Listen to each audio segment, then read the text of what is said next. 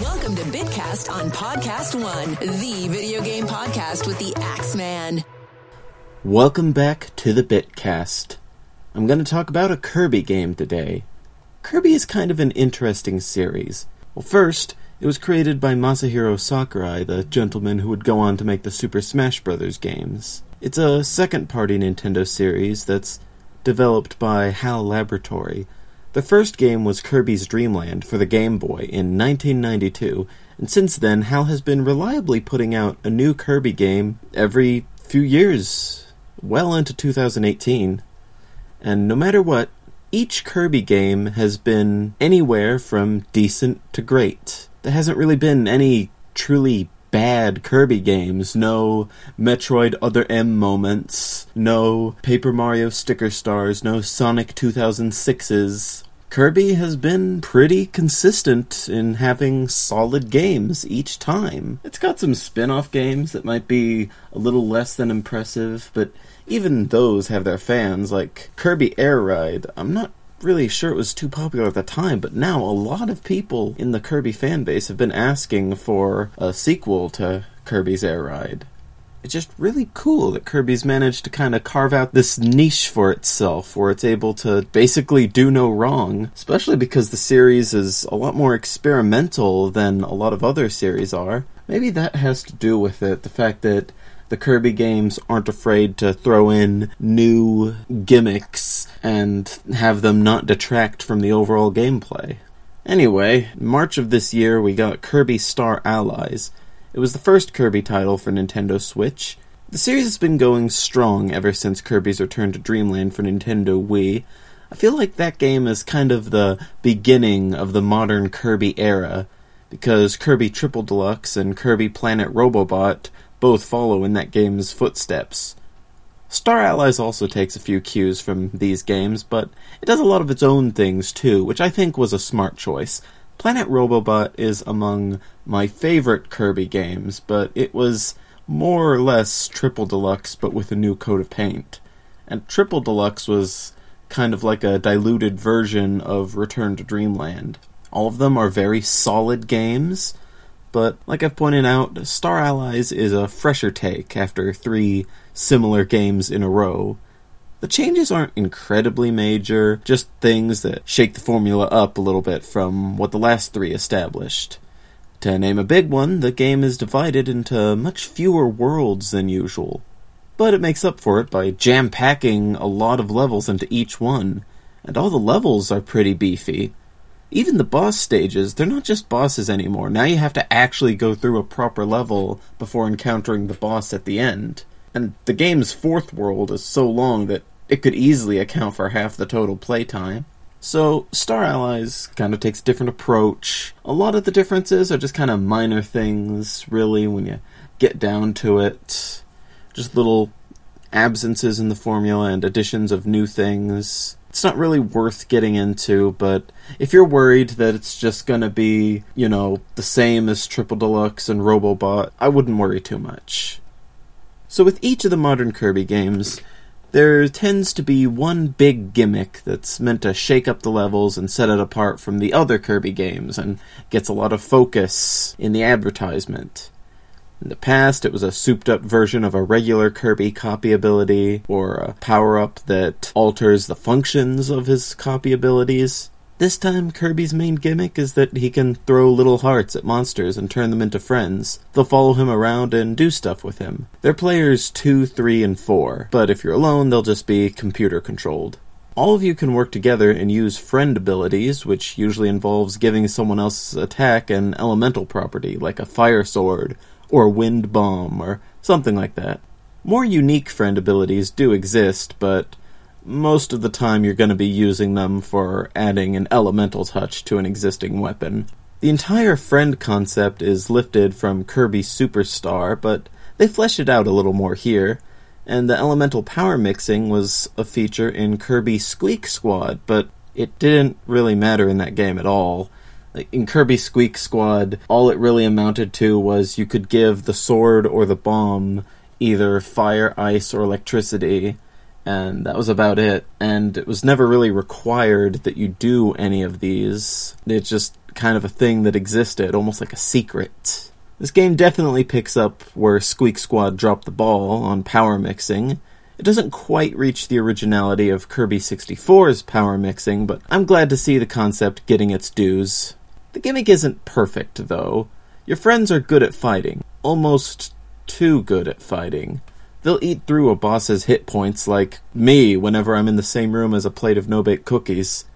So while Kirby games are always on the easy side, this kind of undercuts a lot of the remaining challenge that you could find. And in spite of that, the partners still manage to fall into the classic trap of having computer-controlled helpers who don't know what they're doing. The pathfinding is a little off sometimes, meaning they won't move when or where they need to, or they'll get lost. Sometimes they'll even struggle to give you the proper element mix.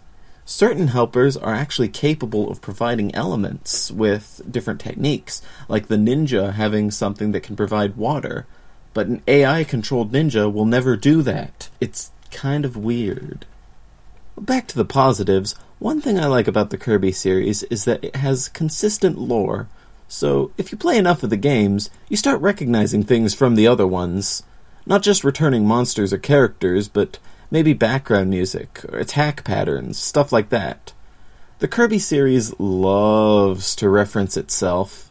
When I got into the series about 10 years ago, though, I did notice a strange, albeit relatively minor exception. The Dark Matter trilogy, which is a nickname for the Shinichi Shimomura-directed Kirby games, Dreamland 2, 3, and Kirby 64.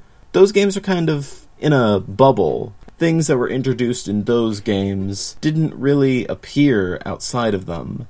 Kirby's animal helpers, the villainous Dark Matter, the Player 2 character Gooey, the painter girl Adeline, they all got left in the dust. But main Kirby games have finally gotten around to shedding more spotlight on the cast of those games. The first example I can think of would be the holograph boss in Planet Robobot, which copies the format of the Adeline fights, and even then it recycles the Ice Dragon from those games. And then there's Dark Matter itself making an appearance at some point, though I'll leave it to you to figure out which form it takes, if you haven't already seen it.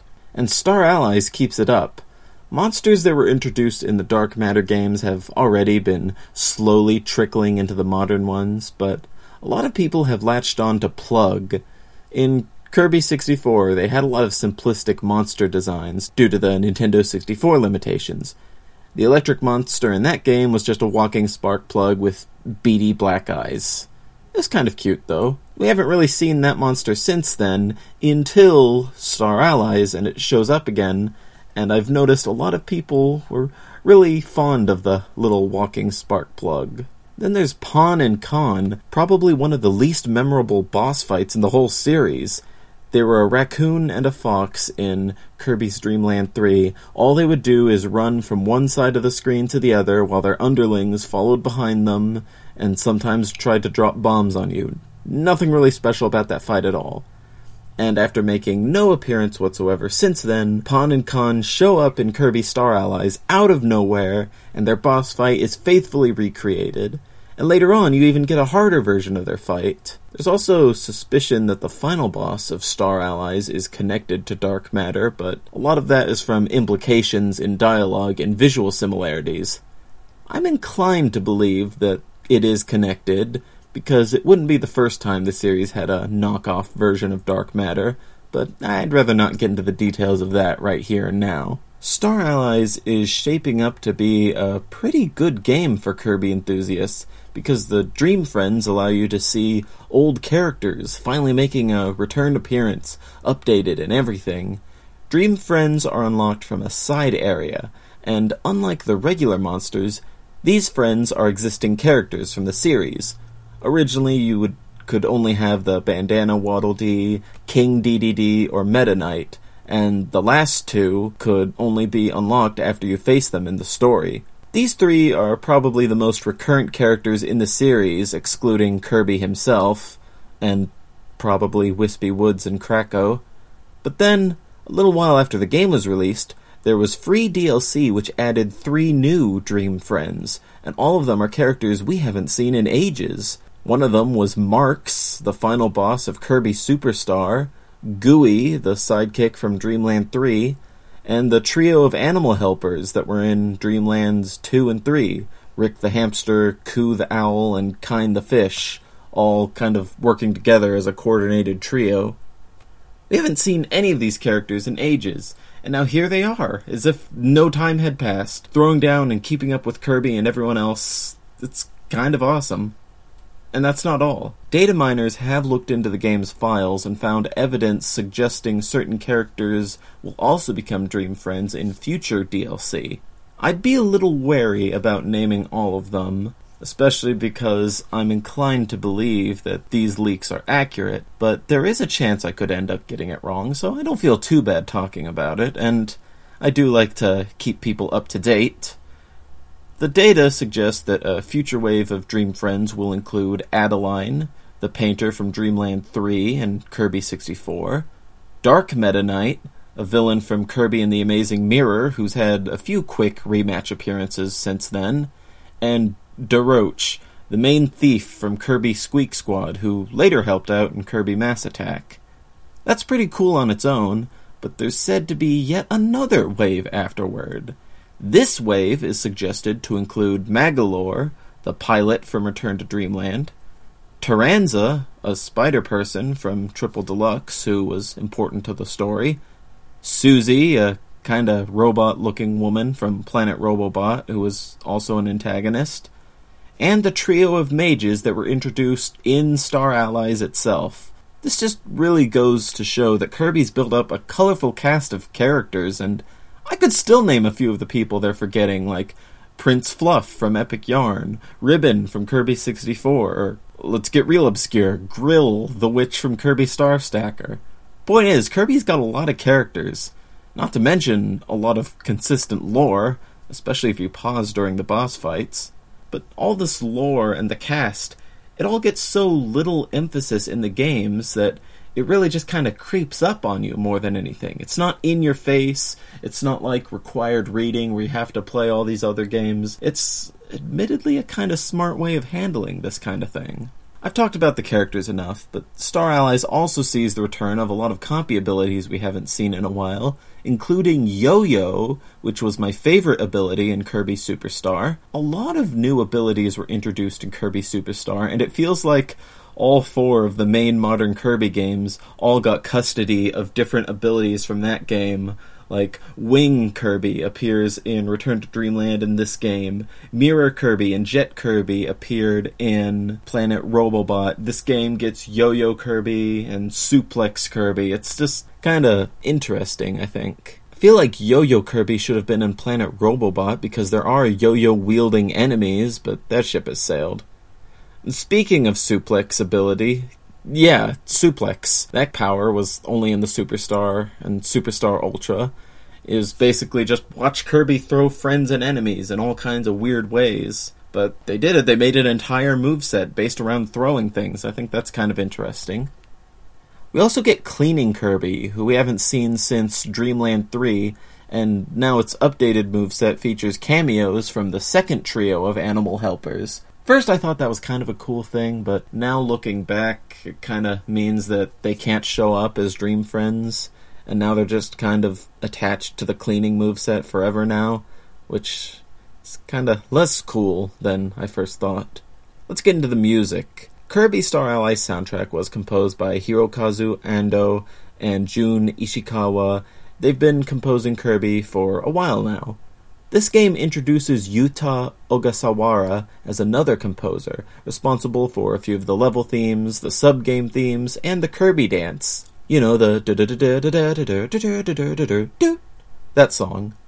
This game has a lot of great tracks, while also bringing back a lot of the highlight tracks from previous Kirby games, which has become an increasingly common practice in the series. At this point, they could probably make a game where every stage's music is just ported over from a previous Kirby game, and I don't think anyone would even be upset. With that said, here are my picks for today's favorite songs, all of them being introduced in this game. My first pick is the standard boss theme, which is kind of a routine at this point for me and Kirby. Return to Dreamland, Triple Deluxe, Planet Robobot, now Star Allies. Each time, the standard boss theme ends up being one of my favorite tracks in the whole soundtrack. In this game, it sounds really daring and drastic, with a nice callback to the original Green Greens music.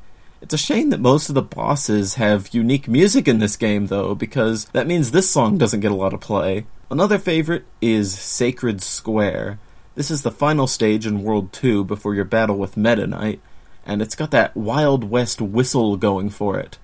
And just like the last song, it contains a callback to Green Greens. The third pick is Far-Flung Starlight Heroes, which is the map theme for World 4, as if you're flying through space. It's got a weight to it, letting the player know that this is where the game's going to start getting serious, if there was any difficulty to be had, but that's beside the point. Also, just listen to that piano. That's the MVP of the song right there. Kirby Star Allies is available for Nintendo Switch, and if you're a fan of the series, I'd highly recommend it.